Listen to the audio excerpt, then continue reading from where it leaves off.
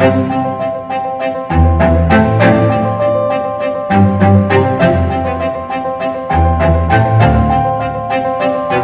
everyone! Before this episode starts, I wanted to let you all know that this episode, for some, will contain distressing topics.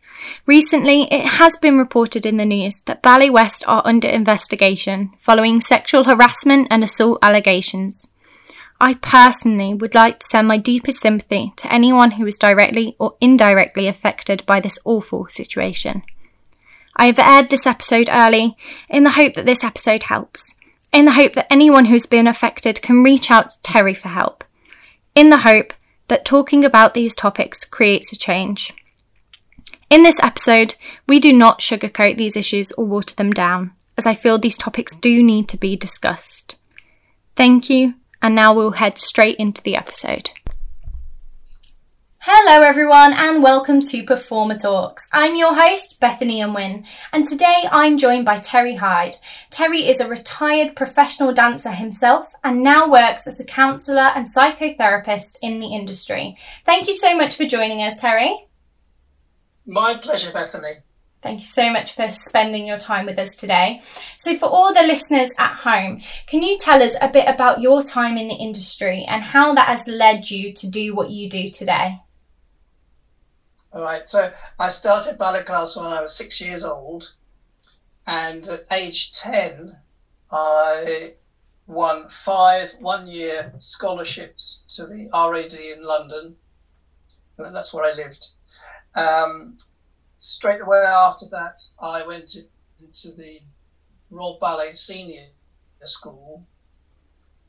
It was in Baron's Court in those days, not a Covent Garden.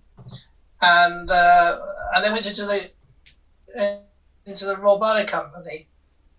Spent a few years there, but I wanted to develop my character work and joined a company called London's Festival Ballet as a soloist. Now, London's Festival Ballet is now called English National Ballet.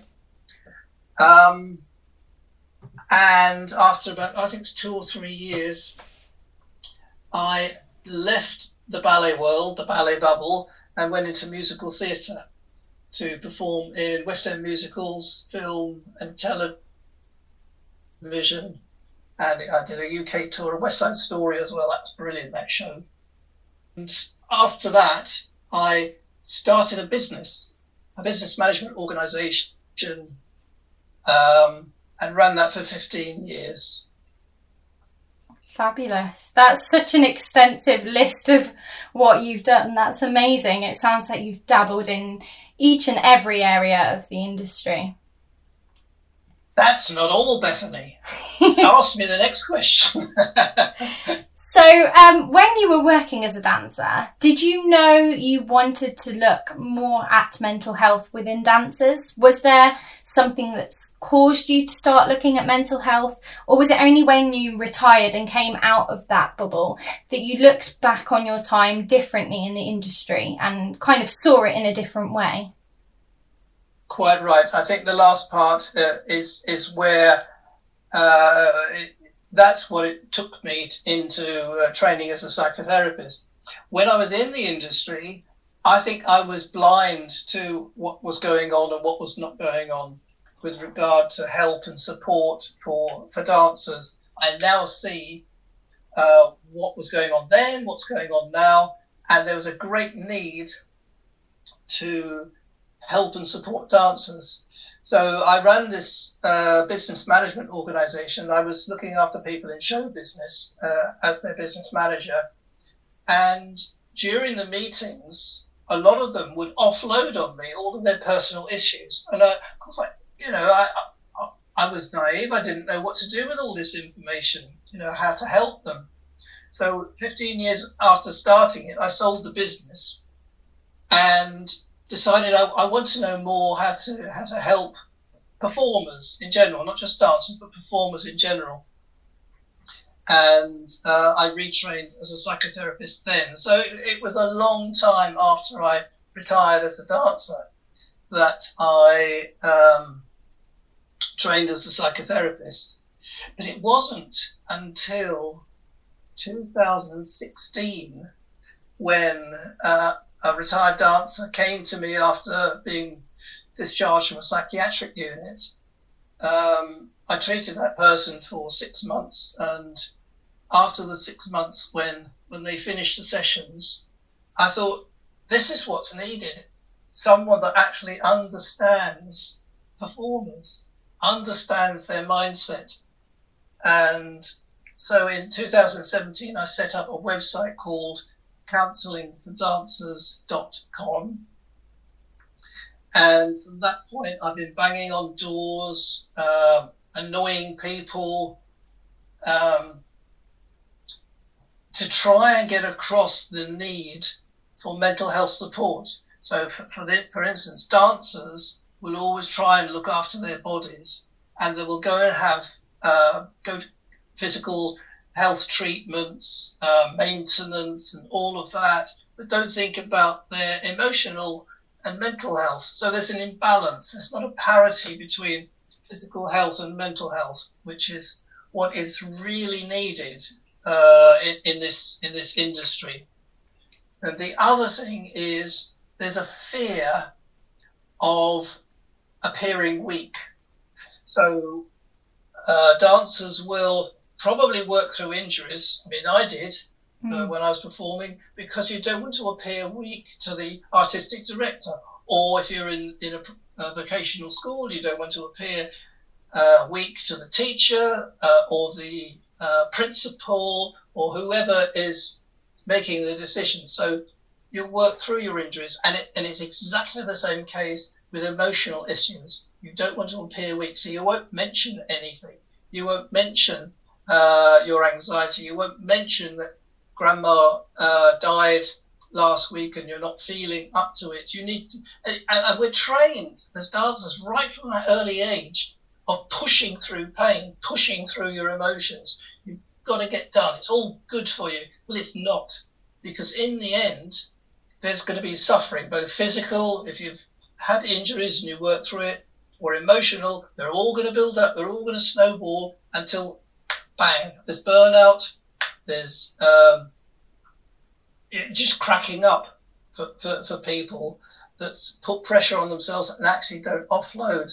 You know, it's okay not to be okay. And I think that's the point I'm trying to get across to schools, to vocational colleges, and to dance companies. So I'm involved in a number of schools and a number of dance companies, and there seems to have been a change. There seems to be a slow movement, but there are still some old school ways of training, old school ways of thinking. And those are the hard nuts to crack at the moment.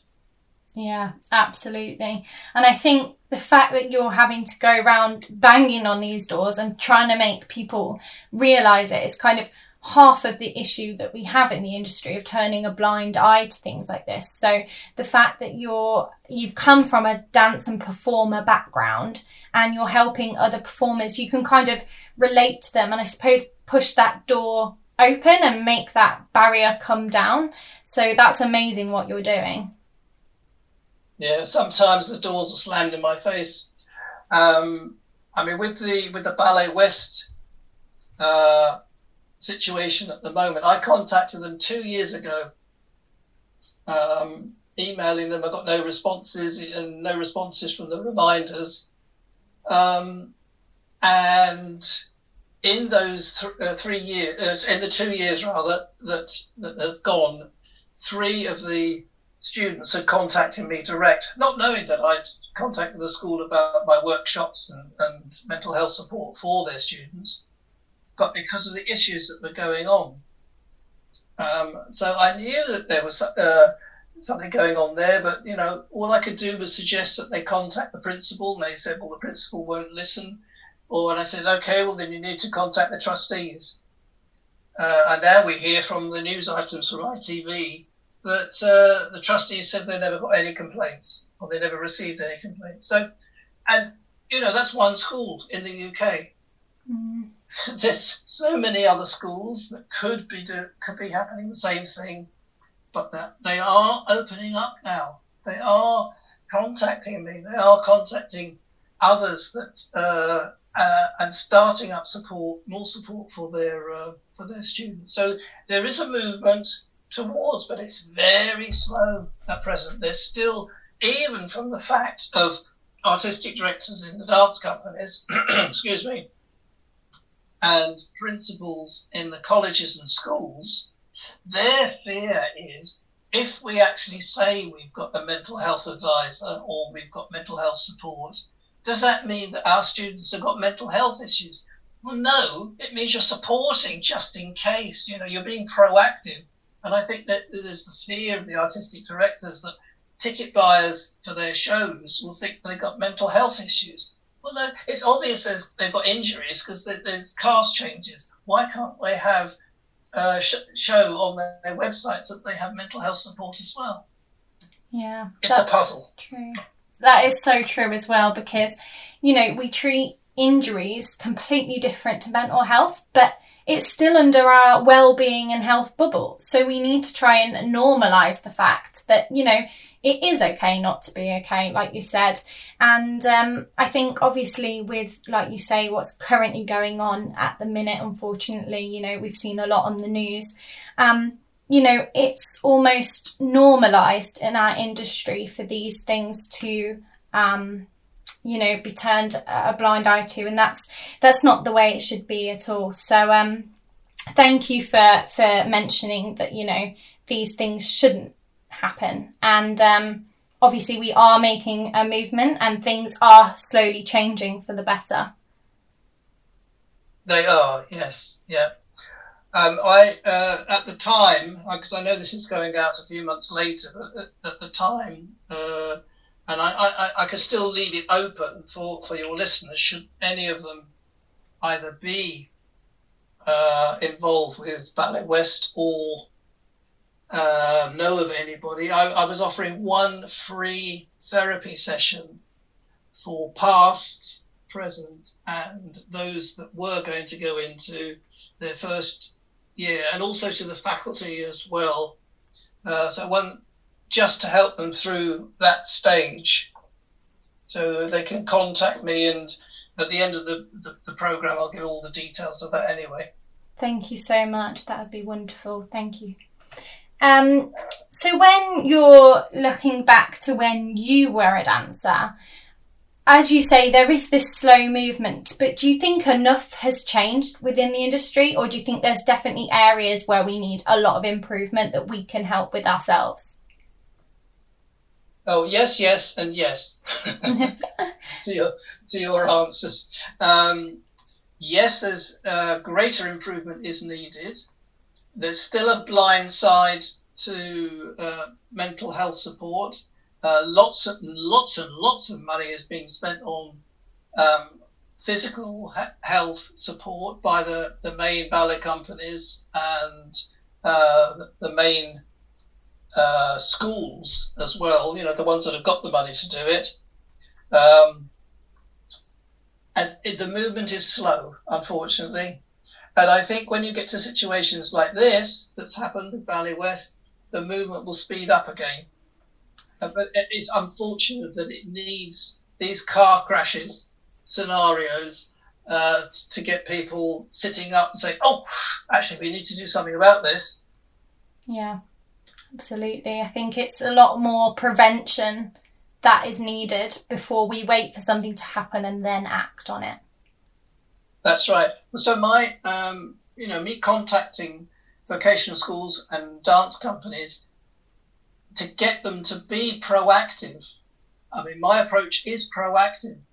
The mental health self-care workshops, the interactive workshops, are proactive. So it's helping the schools and the dance companies, their dancers or their performing artists. Because I do triple threat, I think they're called now, stage schools. So it's not just dancers. I get them to understand their own mental health and any of their past issues that they're holding back.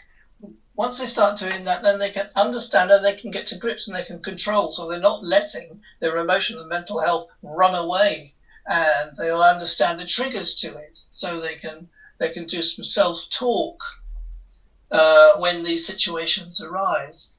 So from that point of view, it's not just therapy. Therapy is the last resort.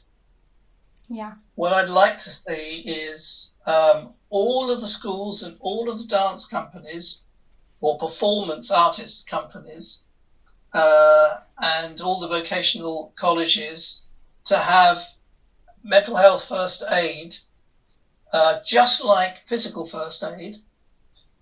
There's lots of companies in the UK that run mental health first aid courses.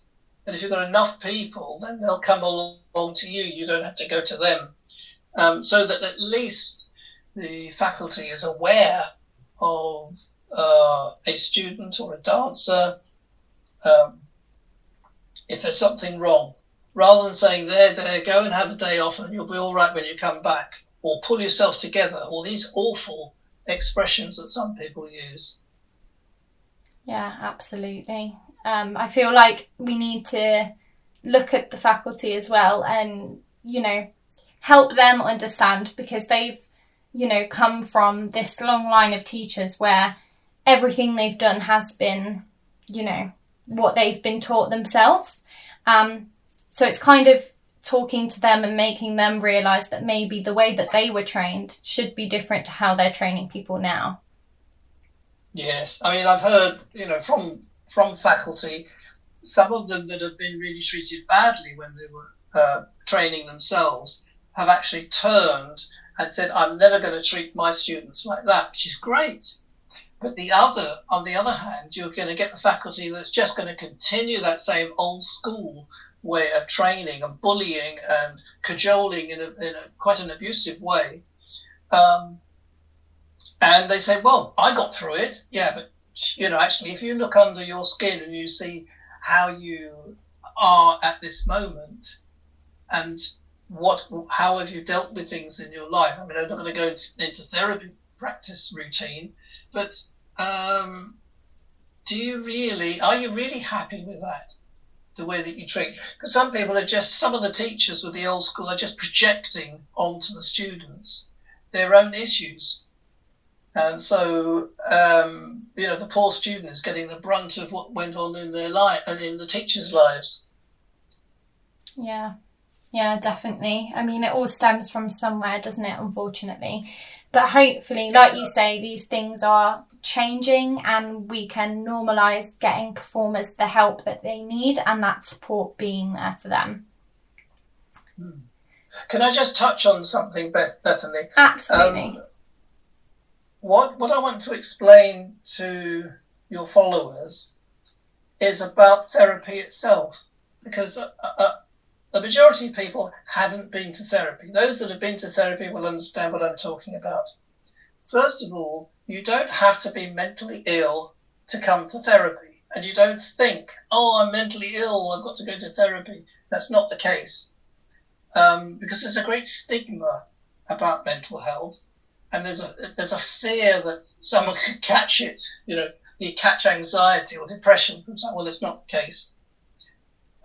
So in a therapy session, I would try and gain a rapport, because if you don't trust the therapist, you're not going to open up, you're not going to go into those places where you want to share things.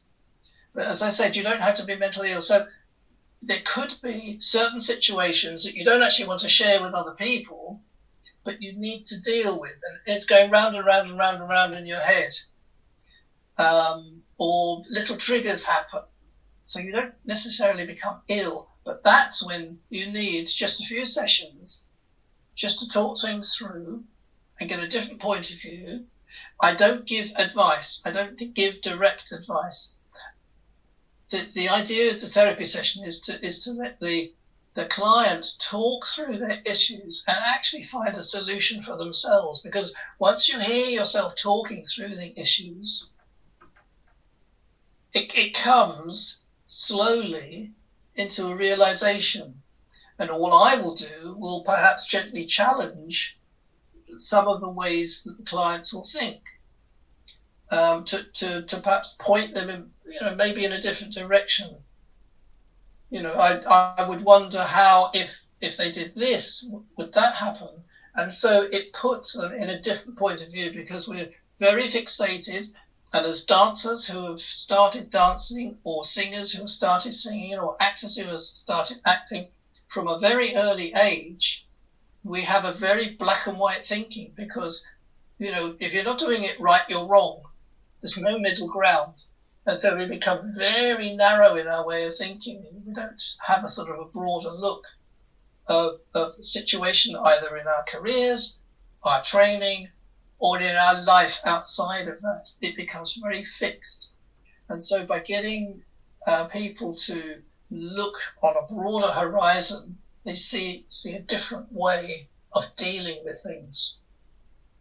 Yeah, I think that is a really healthy way of looking at it as well, that it's not just, treatment. It is essentially like just self-care. It's just looking after yourself and acknowledging where you are and where you want to go, and how you're going to go about doing it in the safest way possible for yourself. Well, that's right. And that's what my self-care workshops are all about, is being proactive, understanding where your triggers come from, because we're all unique, Bethany. We have a totally different upbringing or outlook. Even twins that were brought up in the same household have a different outlook on the same situation or situations growing up. Then everyone is unique. And so therefore, when people say, I can get through that, why can't you do that? No, we are all different.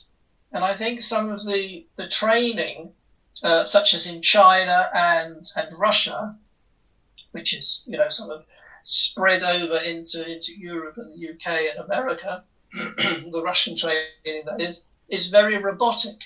It may be allegedly aesthetically pleasing because everyone looks the same.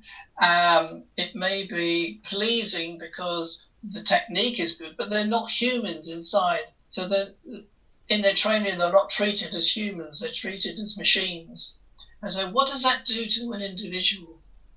And we were talking earlier about the teachers carrying on that same thing, not supporting, using bullying techniques. You've got to do it this way. And we heard about the gymnastics as well. Yeah. I think, so we are now in August. So in August,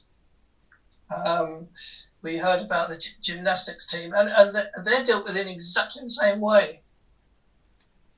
Yeah, absolutely. And, unfortunately, like I say, these things are normalised, not just within our industry. Unfortunately, it does get normalised when these horrible events kind of happen. So it's about, if you are going through it or you see someone, even if you know about it, it kind of, just talking it through will help so much. Yeah, and reporting it. Absolutely. Yeah, that's a massive thing. And it's not always easy to be the one to come forward. It takes a lot of courage. But, yes, yeah. It's always the best way to help yourself and help others. Yes, definitely. I think I'm all against bullies and bullying because it happened to be at school. You can imagine in the 1950s, a schoolboy doing ballet. Yeah. I come from a working class background, and so it was not looked on kindly. Yeah, no, absolutely. And I was bullied at school by these guys who were a lot older than me, and they're a lot bigger than me. I'm only 5'5" now, so you can imagine how. I was called Midge, short for midget, in school. That was my nickname. And they used to take the mick out of me in the playground. Well, one day, and as I say, they're all bigger than me. One day, one of them got behind me and held put his arm around my neck, because they were all laughing and joking. All I did, and you can imagine, 12-year-old. I've been dancing since I was 6, so 6 years of strengthening the core muscles in the body. I just bent forward and he went flying over my back onto the playground. And they all laughed at him. They never touched me, and they never said anything to me after that. So by standing up to the bullies, and I'm talking about here and now, in this industry, that's what needed to be done. And they need to be called out. They need to be shown what they're doing is wrong. So, if people have got issues about bullying, they're not mentally ill, but they can still come to me for sessions. And we could talk about how it's affected them. So, as I said, it's not really just mental health illness that you go to a therapist for. Yeah, absolutely. I think that's great advice. Yes, I mean, you can go to the extreme of rape. And a lot of people that have come to me that have been raped don't necessarily come to me for rape. They come to me for other things. And then weeks down the line, in quite a number of sessions, then they come out about being raped. And they think it's perhaps their fault.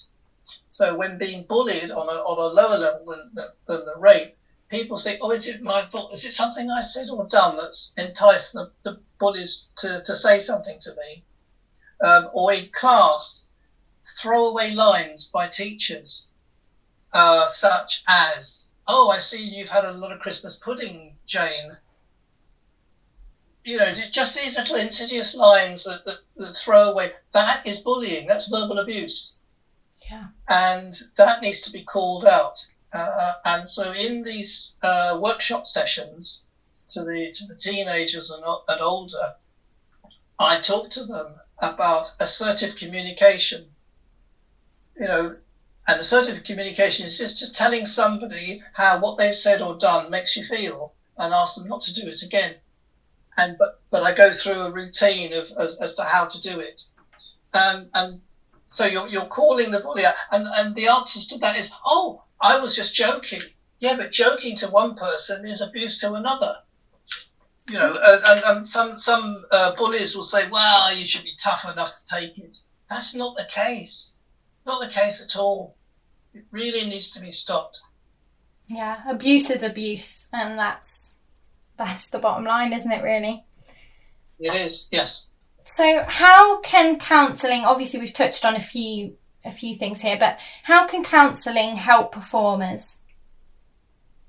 Okay, so my type of counselling, and I think I'm unique because I've developed it over the years, other than talking through the issues that a dancer can bring, so that I can go way back to the start of their training, or traumas that have happened lately, but it's how their reaction to it is, the situation. So those are talked through, and as I say, I guide the person to finding their own solutions. But to do with injuries, I use visualizations. So I get them, I feed the questions to the client, who then talks to their body or talks to the pain. They don't have to use their mouth, they do it in the thoughts in their head.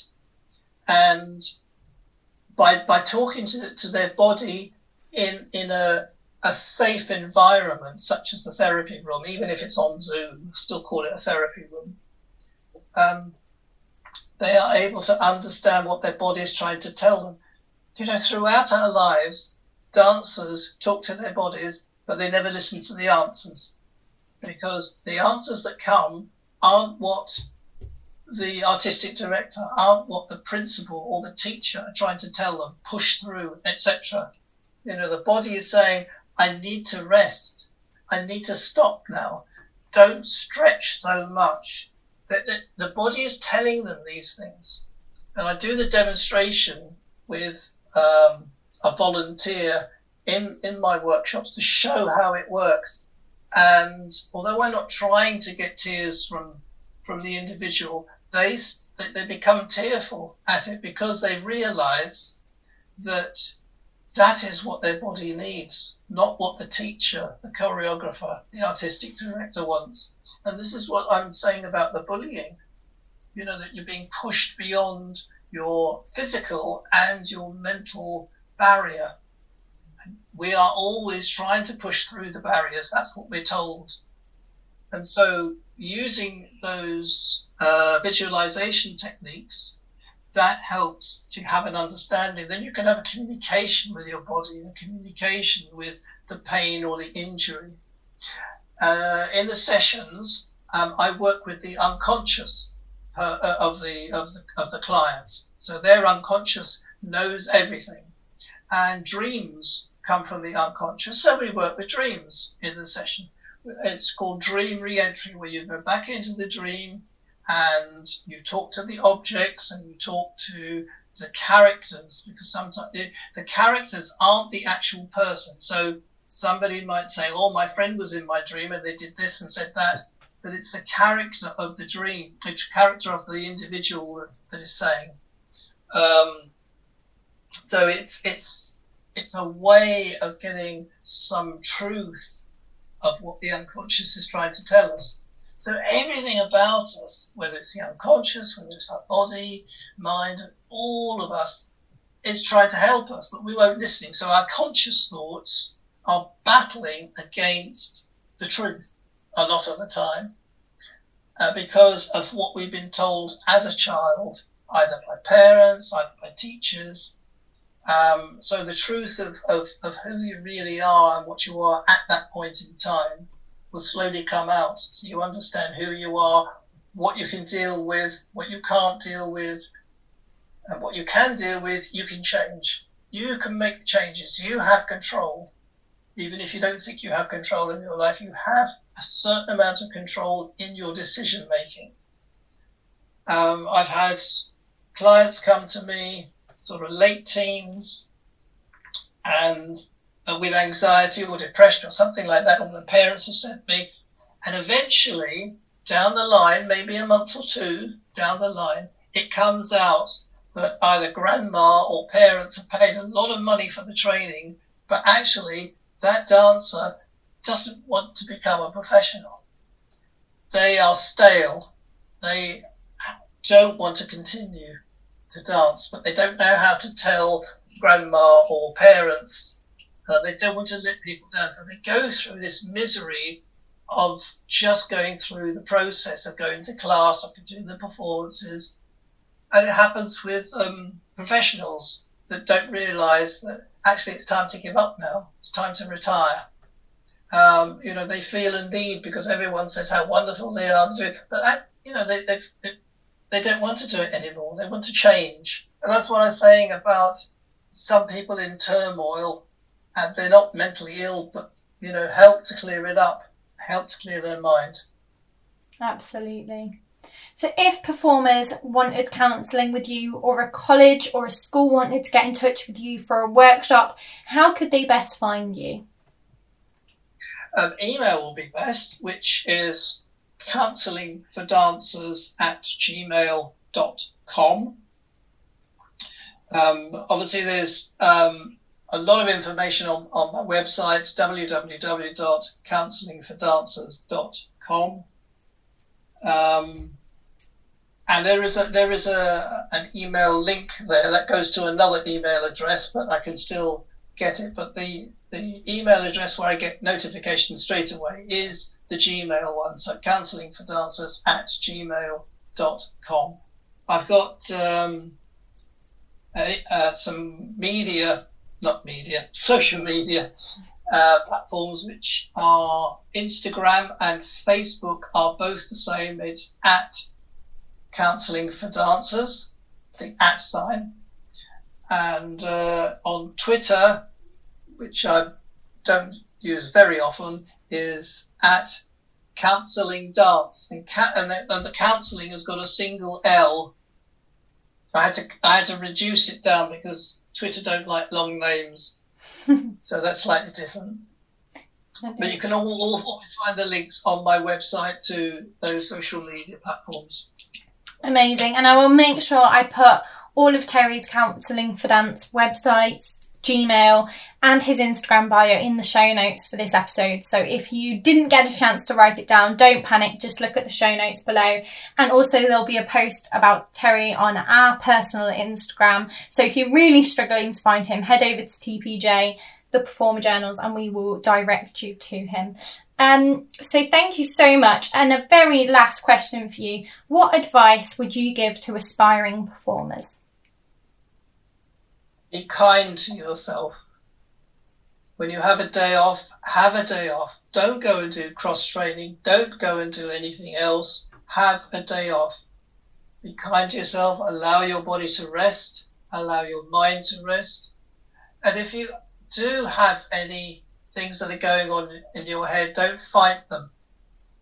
Just allow things. If you are in friendships with other people that you can see are struggling, ask them, are they all right? But ask them twice, because, today, hi, how are you? You don't want to listen at how they are. Just say to the person, no, tell me what is going on. But the issue is not to give advice. Do not give advice. Just allow them to offload. That's all. Perfect. Thank you so much. What fabulous advice. Be kind to yourself, everyone. Thank you so much, Terry, for taking the time out of your day to come and be with us today. My pleasure, Bethany. Thank you for asking me. No, that's an absolute pleasure. Thank you so much. Thank you so much to everyone for listening. Please don't forget to follow us on Spotify, to leave a review on iTunes. All of those things will help us reach more performers, help get free information and industry insight out there, and help as many performers as we can for free and make this industry accessible to everyone. So thank you so much for listening. I've been your host, Bethany Unwin, and this has been Performer Talks.